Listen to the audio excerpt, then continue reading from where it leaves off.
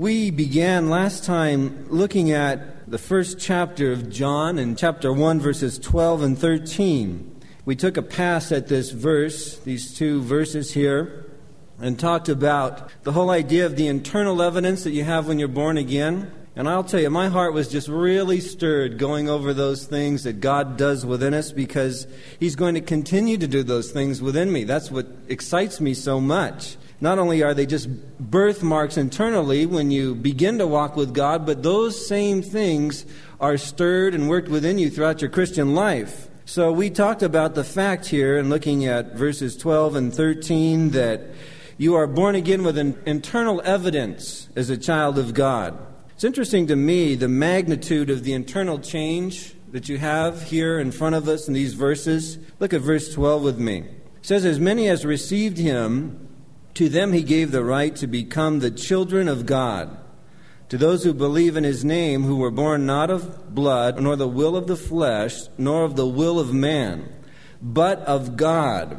The magnitude of the change that takes place internally when you become born again is so great that it can only be described in terms of birth.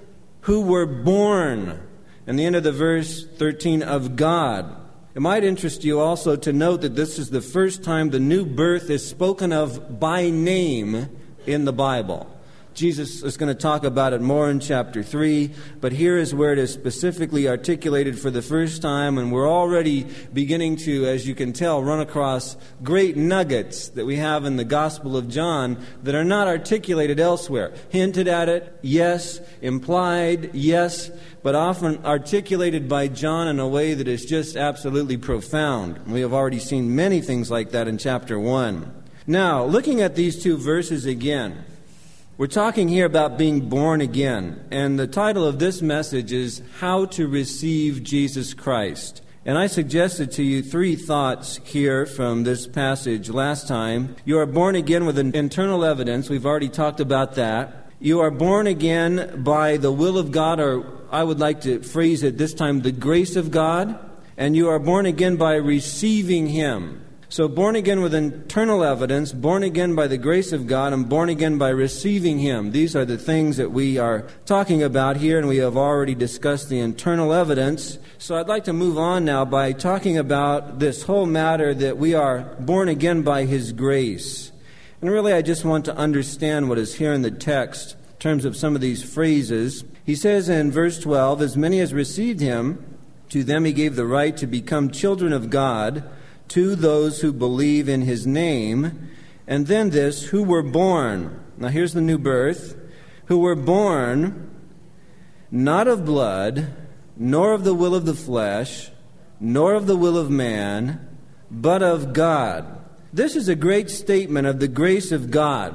To be born of God, to be given the right to become a child of God, is nothing but sheer grace.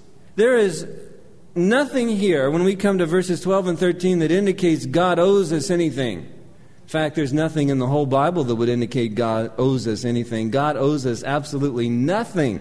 And yet, He has found it in His heart to give us the privilege, the right to become His children. So again, I say this is a statement of sheer grace here. And John is giving us, as he will go on to do, an exalted view of salvation by letting us know right here up front in chapter 1 that salvation is all of grace. It is all of God. This is a very protective statement as you look at it. Not of blood, nor the will of the flesh, nor the will of man, but of God. It is very protective in this sense. What he basically does in this statement is he fences in the doctrine of the new birth. He very carefully guards it. He's emphatic about where it does not come from, and he is very enthusiastic about where it does come from. So he lists off these things, and I'd like to look at them one by one and just explain what they mean. If you read commentaries on this section, you'll find many, many different opinions. I read many different commentaries and ran up against all of those, but I'll just tell you what I think it means. He says here, you are not born again through blood. Here's the first part of the fence he puts up to protect this doctrine of the new birth. You are not born again through blood. What does that mean? Well, actually, the original Greek says you are not born again through bloods. It is bloods, plural. I think it's so weird sounding that that's why it's not translated that way. It just would simply throw everybody off. You are not born again of bloods, plural. The idea here is that your new birth as a child of God has nothing to do with your nationality. That is the idea. Not born again of blood or of bloods. This is a direct hit, you might say, at the Jewish dependence on Abraham. Don't forget the heritage this man has growing up in Galilee among his Jewish people. This is directly aimed at the Jewish dependence on Abraham, and what John is doing here is reaching out to his countrymen. He is saying, listen, for all of you that are depending on Abraham as your heritage and thinking God is your father because Abraham is your father by blood, you're not born again that way. You cannot be. And if you look at John 8, and we'll get there eventually, John 8, 38 through 44, he talks about that very thing.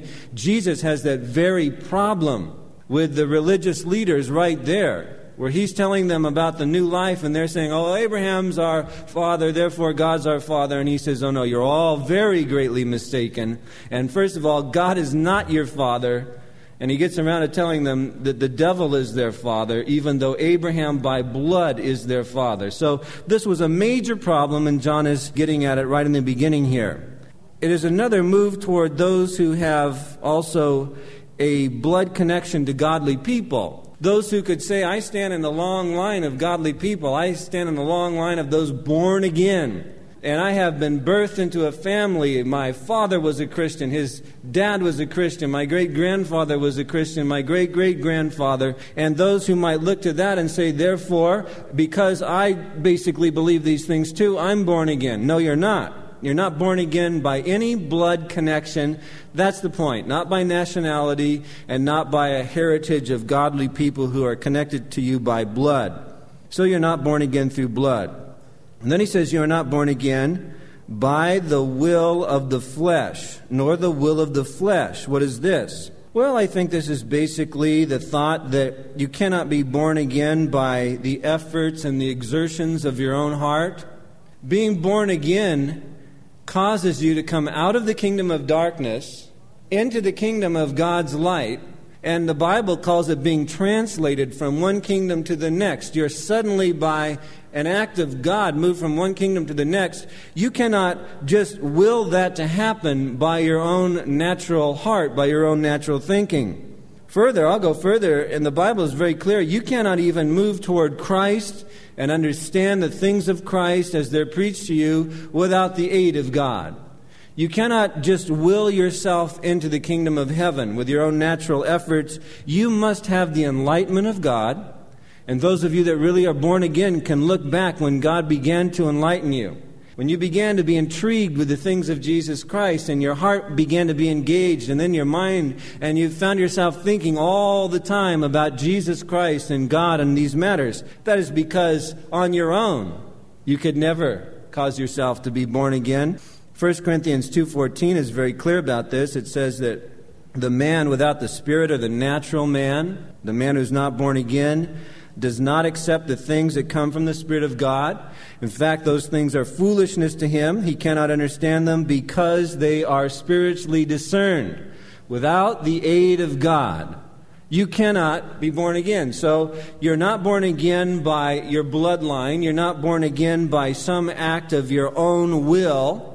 You cannot move up and look at God and Jesus Christ and just decide to move on in all on your own. It's impossible. In Jeremiah 13:23, I love this verse. It says, "Can the Ethiopian change his skin, or the leopard change its spots? Neither can you do good who are accustomed to doing evil." So it is in the new birth. You cannot change yourself. God must come and change you. So he goes further and he says, you are not born again by the will of man. Some of these seem to say the same thing, but they're not. Who are not born of blood, or the will of the flesh, nor the will of man. You know what this is saying? This is saying that no other man can confer grace upon you. I can talk to you until I'm blue in the face. I can preach to you until my voice goes away. I can corner you and I can tell you everything in the Bible, but I cannot reach into you and regenerate your heart. I cannot do that. Another man or woman cannot regenerate you. It's not possible. They cannot hook you up to a machine. They cannot plug you into a Bible and have it read into your ears and go into your heart. God must reach into your heart. So no man can put you into the kingdom. No ordained minister, no lay minister, no priest. None of these people can do it. Only God can do it. And so he says then, in conclusion, you are born again by the will of God. Well, what he is saying is this: salvation is all an act of God. All an act of God. And I don't know how that strikes you, but to me that is the most soothing truth that I can hear as a Christian. Salvation is all an act of God. It is entirely by God's grace from the start to the finish. That great Lutheran commentator, Lenski, put it this way.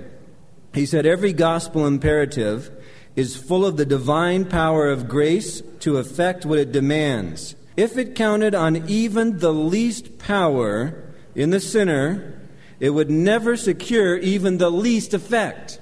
You see, what we're talking about here is the fact that man is totally depraved on his own. He has fallen into the darkness and he cannot find his way out. Even if he knew the way out, he couldn't get there because he doesn't have the strength to do it until God comes along and quickens him, because you're dead.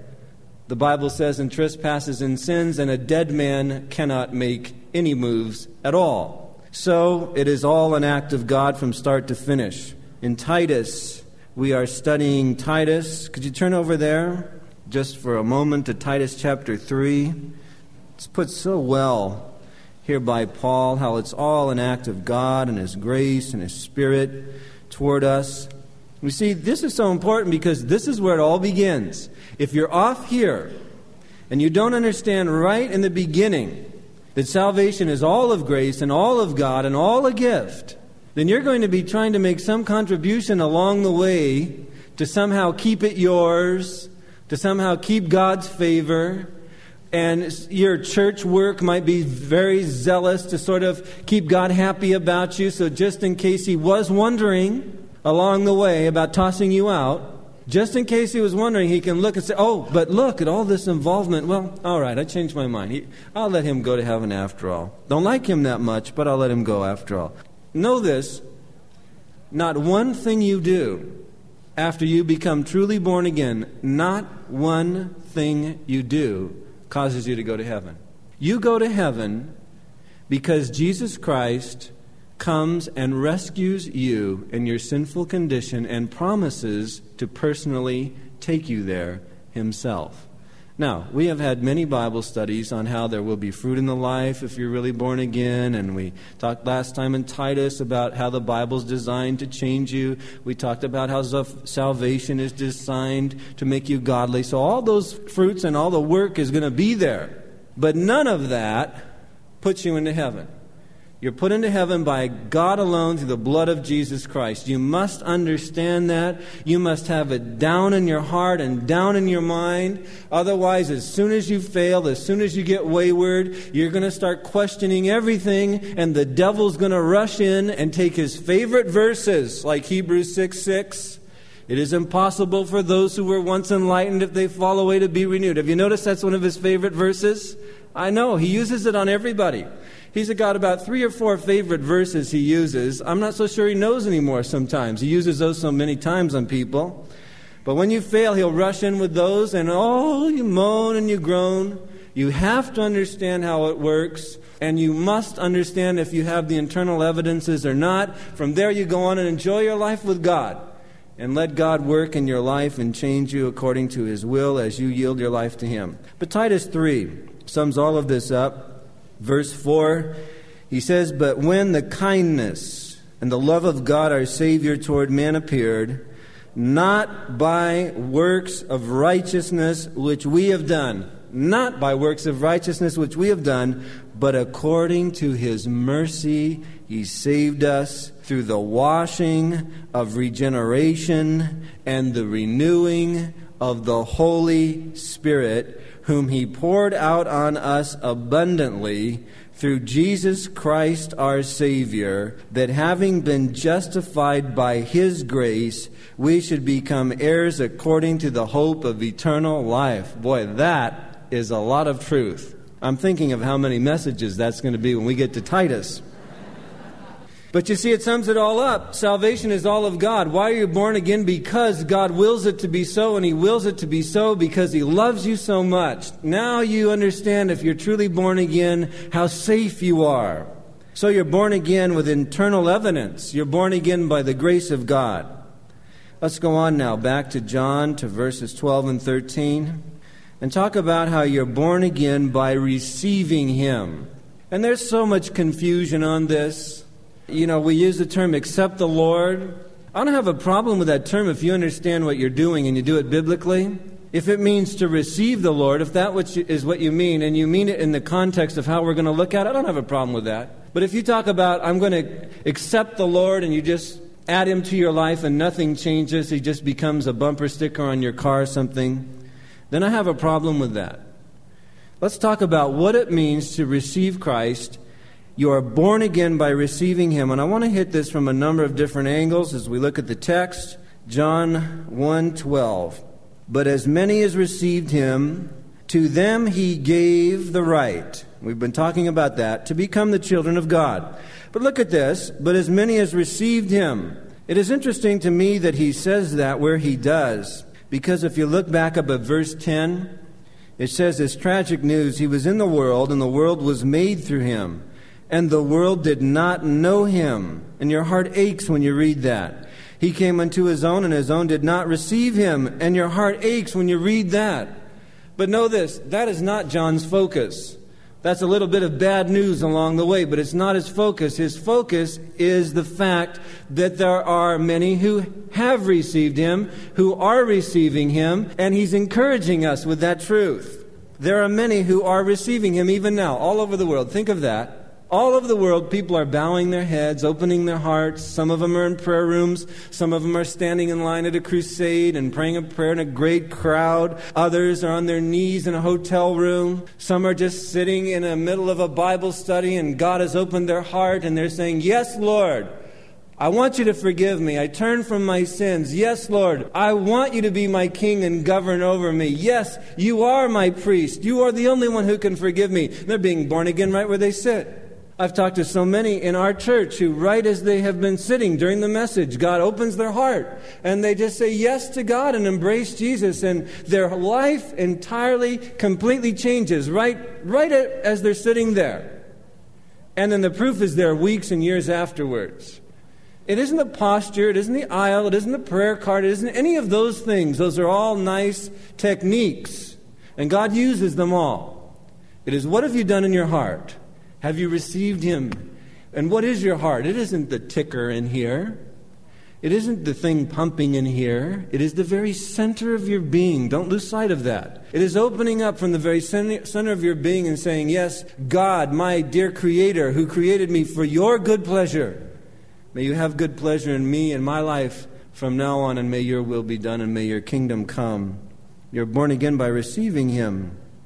There are many who are receiving Him, thinking of it all over the world right now. That encourages my heart. John's encouragement here for evangelism, in contrast to those who did not receive Him. He's writing about the grace of accepting Christ in the truest sense. And I want to say this truth should be encouraging you. Even now as I'm talking, you should be encouraged. Yes, there are many that are receiving Him, and go further in your thinking and realize this. God is using people to reach these that are receiving Him. He's using people to reach them. I think we need to be more mindful of how God used people to reach us, to bring us to the point of receiving Jesus Christ. We need to be more mindful of that and get out there and let God use us to reach the others that are waiting. Do you realize there's people waiting? They're just waiting. I have worked in orchards many times in my life. I've had my seasons of orchard work. And I remember one time we worked so hard on the peaches up in Dayton, Oregon. We went through and clipped every bit of dead wood off the trees. And we worked so hard that the trees, the following season, bore a bumper crop, the biggest crop they'd ever had in this orchard of peaches. And the great thing about being a worker in the orchard was that, yes, we would take the peaches and pick them a little green and sell them on the stands out on the street and take them, out to market and all of that. But us workers, We would eye those peaches on the trees, and we'd leave those big, fat, select ones till they were just so ripe, you barely touch them, and they fall into your hand, and you bite into them, and they taste like candy. They're so ripe, they're just ready. They're waiting. There's people like that out there. They've gone through it. They're sick of the emptiness of life. Maybe you're one of them tonight, just sick of it. You've tried it. You've had the money. You've had the immoral sex. You've gone the full route. You've had all the drugs you could possibly take and still be alive. And you're sick of it. Well, you're ripe. You're ready. There's many people like that out there in the world. They're just waiting for someone to come along and say, are you sick of it? Do you want to really be filled? You want to know how? It's Jesus. And there are those people that won't put up a fight. They'll say, really, can you tell me more? I kind of had a little belief here and there or whatever. But and how do I receive him? Well, you see, that's exactly what we're talking about. God wants to use you to go out and reach these people. Not everybody's going to fight you. Now, the ones that want to put up a fight, fine. Thank you very much. The Bible says, give them the full gospel and move on to the next one. Shake the tree a little bit. See which ones are ready. There's nothing as thrilling as just beginning to share with someone and they're beginning to smile. And you're thinking, well, they're not even going to argue with me. And then you go on. I remember talking about how if you don't have the gift of evangelism, you're not Mr. Bold or Mrs. Bold, that you could go out and pray for God to lead you to these ripe ones, the easy ones, the kind that just a little nudge and they fall into the kingdom. And somebody, many of us are in that category because we're not necessarily gifted in evangelism. And somebody went out and they were sitting on a bus bench and waiting for the bus. Somebody sat down. They got in a conversation. The next thing you know, they were praying with the individual to receive Christ. And it was so easy. It just happened in minutes. And they wrote me a letter and said, I can't believe it. It was just like you said. Pray for an easy one. I got one. There's people out there just waiting. Go out and look for them. And all the while be mindful, will you, that God is with you. As many as received him. Many are receiving him. Don't you want to be a part of it? It's so thrilling. Thomas Fuller said this, why should we fear that the arm of God should be short for others that could reach us? And he wants to reach others through you with the same kind of power. I think of Paul when he went to Philippi. You remember he received the Macedonian call for help. And he went on over to Philippi and to whole new territory in Europe. And he's into town. And, well, Lord, what do you want me to do? He ends up down by the riverside with some people that are worshiping God to the best of their ability but don't know God through Jesus Christ. They have hearts sort of toward God. And there's a woman there by the name of Lydia. And she begins to listen to Paul's message. And the Bible is very clear to record this about Lydia, that the Lord opened her heart to respond to Paul's message. You don't have to do it. It isn't you opening anybody's heart. You just share with the joy you have as a Christian, with the knowledge you have as a Christian. It is God's end in salvation to open someone's heart. Now, if you'll just keep moving from one to the next and let God take you to the Lydias whose hearts he intends to open, then you'll have the thrill that Paul did as he watched her whole household come to Christ. They moved their operation over to her house. There he took a foothold in Europe, planted the gospel flag, and revival broke out. Next thing you know, the Philippian jailer is standing trembling in front of Paul after the earthquake and the chains falling off, and he's shouting, what must I do to be saved? He's probably thinking about what he'd heard about with this Bible study with Lydia and the gang and the revival and all of this, and now he sees an earthquake to sort of cap things off in a personal way for him. God is sort of shouting at him, I'm moving your way, pal. I'm shaking up your jail. Now you're shaking all over. Now you just open up.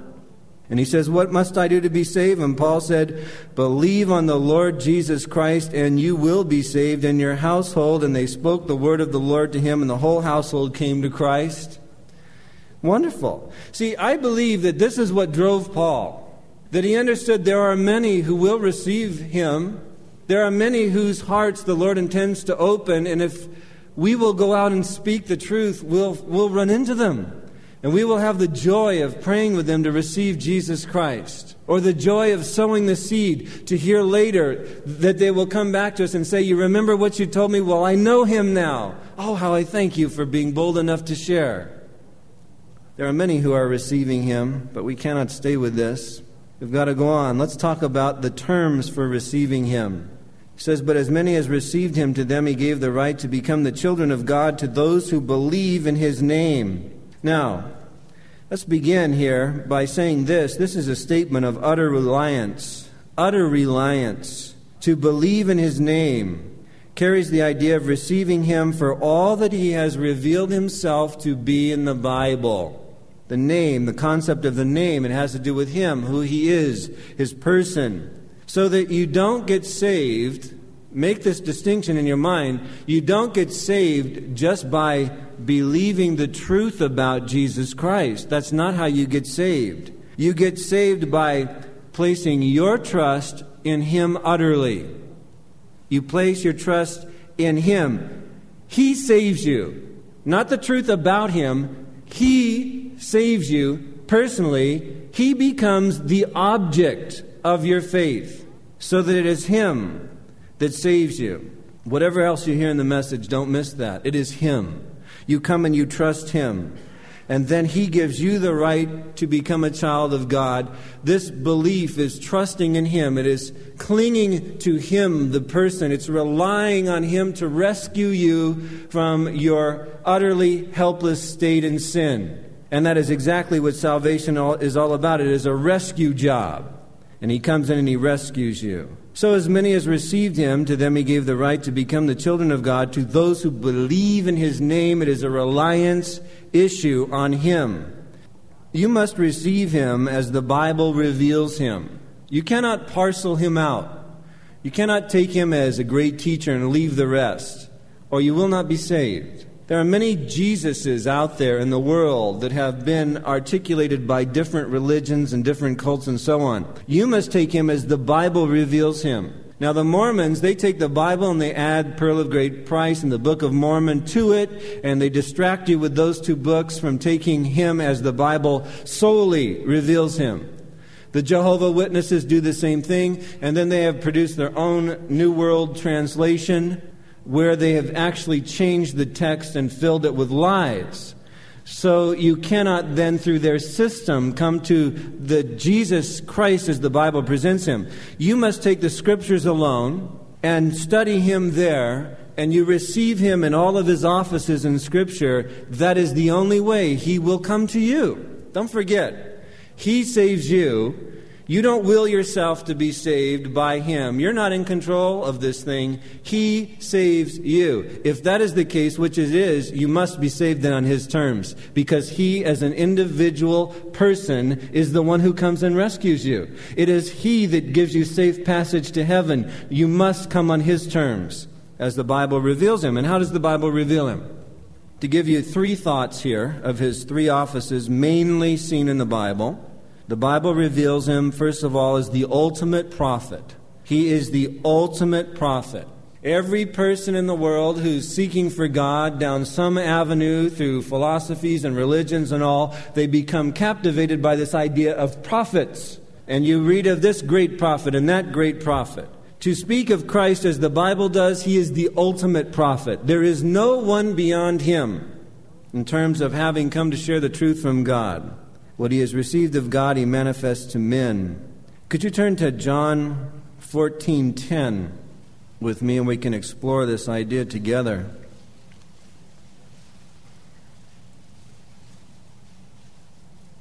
He says in John 14:10, "Do you believe that I am in the Father and the Father is in me? The words I say to you are not just my own. Rather, it is the Father living in me who is doing this work. It is God speaking through him. Everything that he has told us is to become the final word on life and salvation and faith.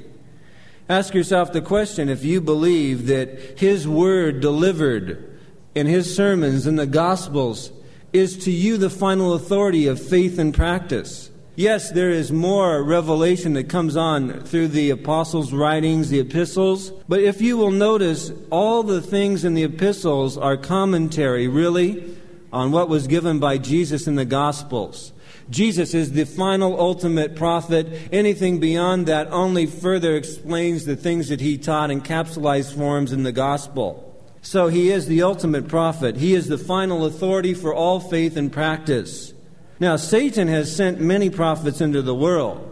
Of course, the Bible talks about the broad road that leads to destruction. What do you think that broad road is that leads to destruction? Most people conceive it to be a sort of a wild, loose, partying, booze, alcohol, drug-filled lifestyle. The broad road that leads to destruction. May I suggest to you today that is not the broad road that leads to destruction when Jesus talks about it. The broad road that leads to destruction is the way of religion. It is all the other religions of the world. That is the broad road that leads to destruction. And the devil basically has sent many prophets into the world, and they stand out there near the straight and narrow and hold up their signs. Ever come to the airport in a strange country and nobody knows who you are, so they all stand there holding up signs? And you look for your sign. They stand there like that so they can direct you and take you somewhere. Well, the false prophets sent by the devil into the world, they stand over near the straight and narrow and hold up their sign, and it says, heaven this way. And you go, oh, really? Or nirvana this way. Or enlightenment this way. And you stand and you see them all lined up. Well, there's that way and that way and that way and that way. Wonder which way I'd like to take. Well, I'll try that. You go a little way down that road. Man, this is very difficult and weird. I'll back up. You come back and check out the signs again. And you go on. That's the broad road that leads to destruction. It's the way of religion. And there are many false prophets standing out there that are saying heaven this way when it is not that way. There was Mohammed. There was Buddha, Joseph Smith, Charles Taz Russell, Ron L. Hubbard. All these people, they are false prophets. They're pointing the way to eternal life. But it's a dead-end street. It's a broad road. Turn to Matthew 7. Could you? Let's look at our Lord's actual words on this. I love how the Bible clarifies everything. We live in the most confusing world. Nothing could be more confusing than wondering which way to eternal life. The Bible clarifies everything. It exposes these matters. When you're in the midst of a quest and a search and you're exploring all these different things, different religions, you come to the Bible and it just sets everything in its place. You know why? Because God is very concerned that you get to heaven and that you are not misled. Jesus, as the ultimate and final prophet from God, says this in Matthew 7:13, enter by this narrow gate, for wide is the gate and broad is the way that leads to destruction, and there are many who go in by it. Because narrow is the gate, and difficult is the way, which leads to eternal life. And there are few that find it. Then this, don't disconnect this. Verse 15, beware of false prophets who come to you in sheep's clothing, but inwardly are ravenous wolves. What he's really talking about there is a prophet dressed in the garment of a shepherd. That's what he's talking about. The wolves in sheep's clothing are false prophets dressed in the garment of a shepherd, pretending to know the way to eternal life, and all the while pointing you right down the broad road that leads to destruction, and sending you down the broad road, all the while you're thinking in your mind, I'm on my way to heaven, I'm on my way to heaven, and you're going directly to hell. That's why he calls them ravenous wolves.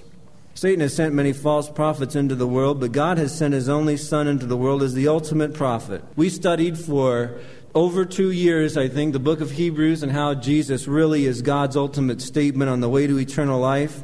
We opened up the book of Hebrews in chapter 1, verse 1. It says, God, who at various times and various ways spoke in times past to the fathers by his prophets in the Old Testament, has in these last days spoken to us by his Son, or literally in his Son, through his Son, whom he has appointed the heir of all things, and through whom also he made the world. Have you ever noticed reading through Matthew that when Jesus finished the Sermon on the Mount, it says the people were astonished at his teaching because he didn't speak like the scribes. He had this incredible authority. Have you ever noticed in Mark 7:37, it says they were astonished beyond measure. Beyond measure. Their minds were blown when he finished teaching. They all just sat back and went, wow, incredible. You want to know why they were astonished? Because Matthew 13:35 says that it might be fulfilled which was spoken by the prophet, saying, I will open my mouth in parables, I will utter things kept secret from the foundation of the world. The things that I will teach concerning Jesus, the things that he as the ultimate prophet would teach, would be things that had never been heard since God created the earth and put man on it. And that is why when he was done teaching, people sat back and they were astonished beyond measure. Why? Because he's not just another teacher. He is the prophet sent directly from God to be the mouthpiece of God to lead men to God. And that is why in John 14:6 he said, I'm the way, I am the truth, I am the life, and absolutely no one comes to the Father unless they come through me. And in John 10:7-9 he said, I am the door of the sheep. What a statement. Listen to this. All who ever came before me, not Old Testament prophets, but the prophets the devil sent, all who ever came before me are thieves and robbers. Now that is either a statement of the greatest audacity and pride that was ever uttered from the lips of a man, and it was the greatest lie, or it is absolutely true. And it is absolutely true. And all that came before him are indeed thieves and robbers, pointing the way to eternal life and lying all the while. You believe in him as the Bible presents him, and the Bible does not present multiple choice salvation. It presents only one way. In Acts 14:12 it says, neither is there salvation in any other, for there is no other name given under heaven among men whereby we can be saved. You can't find another name, another man who will come and rescue you personally and give you safe passage all the way to heaven. You cannot even find another man who can explain it all the way he explained it and leave you astonished with the light from heaven, because there is no other man like that. There is only the ultimate prophet, Jesus Christ. I don't know who is your prophet or who you've been following. There are a dime a dozen. They show up in Rolls Royces, 13 years old, and baffle everybody until they're gone a few years later. We've seen that. They sit in the lotus position in India with a glazed, dead look in their eye, and they act very, very cosmic, like they have the answers. They'll even get into little tiny cases in swimming pools on That's Incredible and show you how they can bend their body like a pretzel and sit down under the water. Amazing and incredible. He's in the water, and he's in a box, and he's like a pretzel. And he gets out and he unfolds, like the mechanical man. That's the way to eternal life. I'll get a little glass case myself and squeeze in.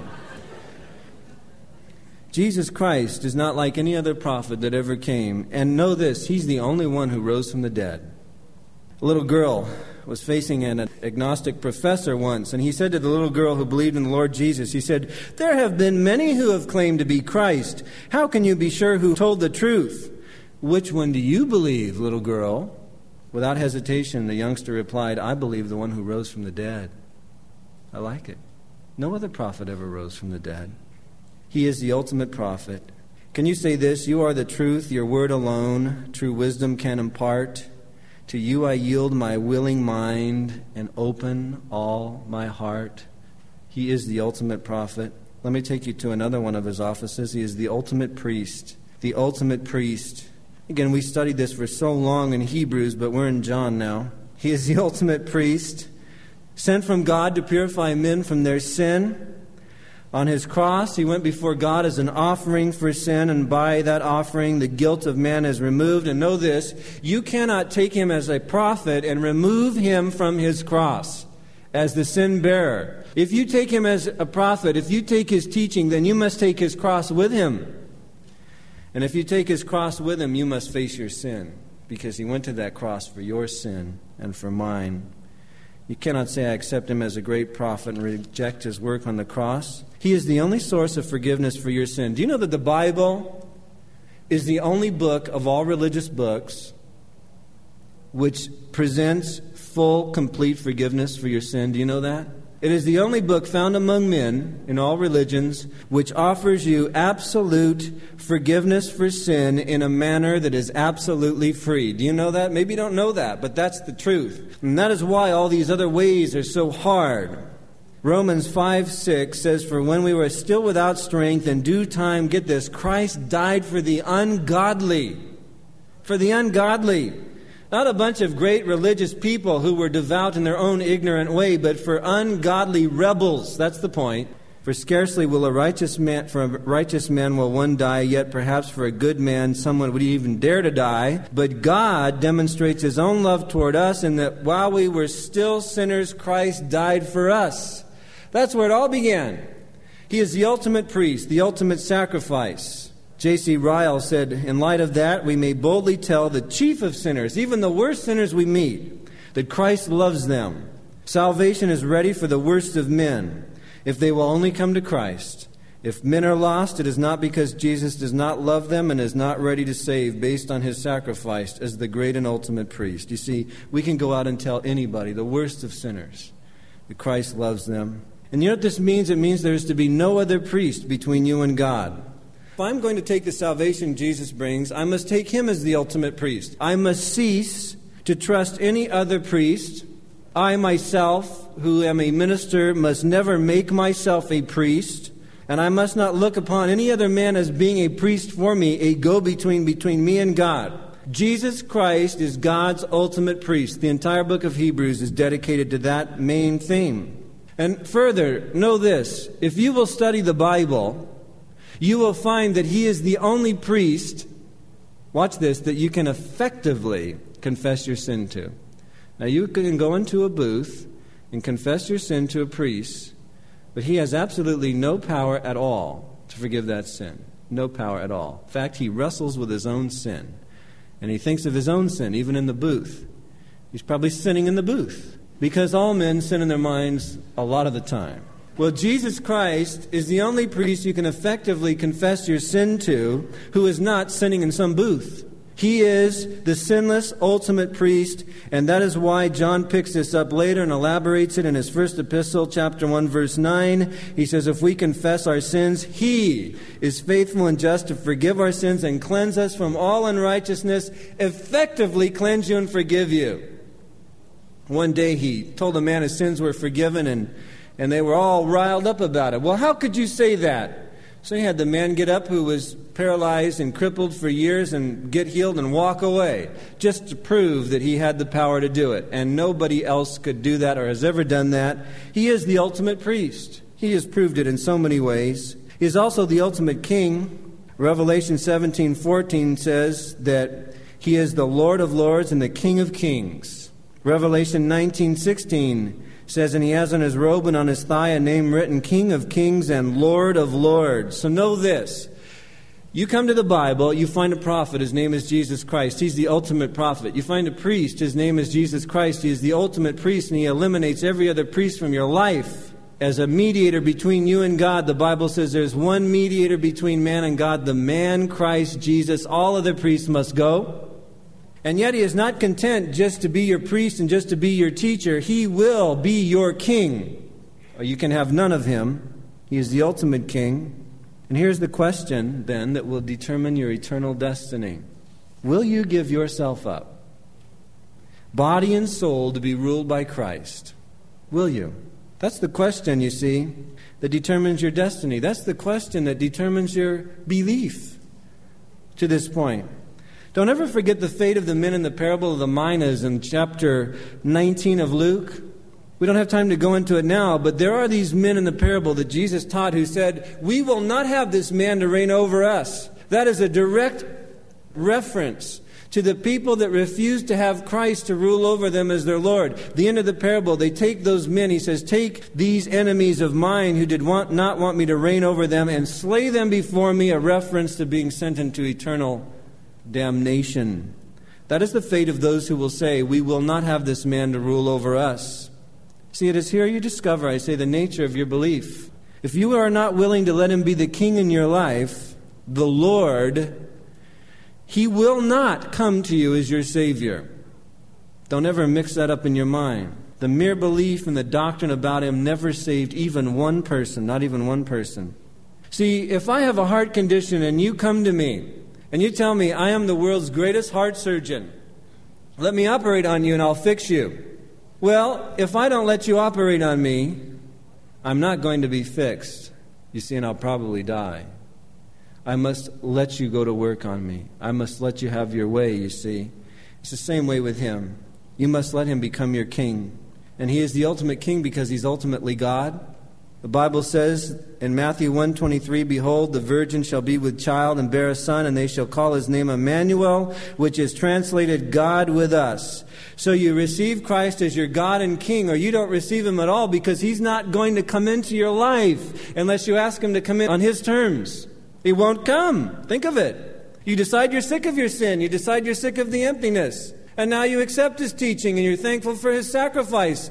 But unless you agree to open your life and let this man Christ, this God-man, rule over you, you can't have anything He offers. Not a thing. That's why Romans 10:9 says, if you confess with your mouth the Lord Jesus Christ and believe in your heart God has raised Him from the dead, then you will be saved. You see, it is the Lord. Verse 13 of Romans 10 says, for whoever calls on the name of the Lord will be saved. What am I saying to you? I'm saying that you must receive Him as the Bible presents Him, or you won't get Him at all. John MacArthur tells the story of being at some Hollywood party where he was invited to share the gospel.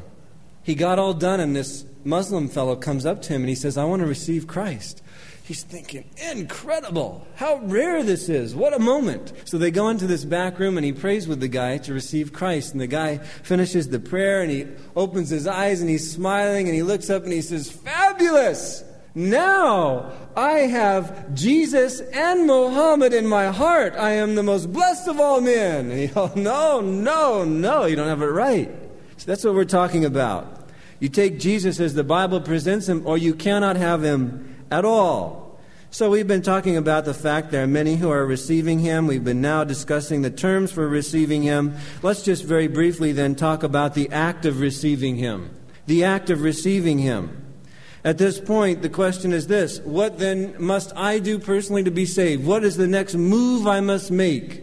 Listen, if you don't know Him yet, if you're not a child of God, if you haven't trusted Him personally to personally rescue you and give you safe passage to heaven, to forgive your sins personally, then you must make that move.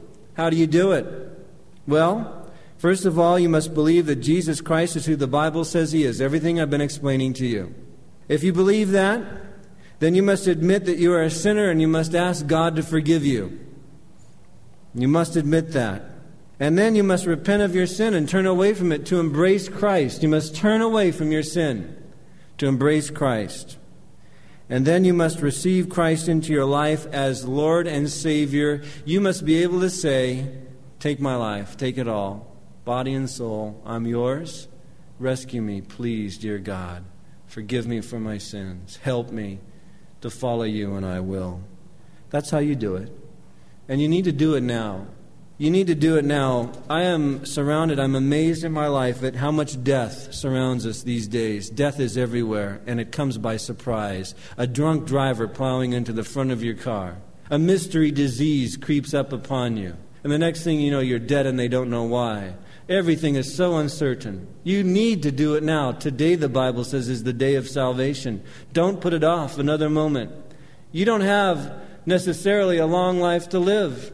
You don't have necessarily old age to look forward to. You don't have maybe the days when your bones will ache and be tired so you no longer want a party animal. You may not even have another night. People drop dead of heart attacks today. I used to think these were manipulation tactics. I don't think I have to manipulate you. I think if you're ready and you're ripe and you're open and you want Christ, the time is now. You will open your heart and receive Him. Let's bow for a word of prayer. And I'm going to lead you in a prayer. And if your heart is burning inside of you and you know it's time to give your life to Christ, you open your heart and repeat this prayer after me and give your life to Jesus Christ. Pray this prayer after me if you want to receive Jesus. Lord Jesus, come into my heart. I know that I am a sinner, but I thank you for dying on the cross for my sin. I turn and I repent from my sin now, and I embrace you to receive new life from you. Be my personal Lord and Savior. Help me to follow you from this day forward, and I will, by your strength. Amen.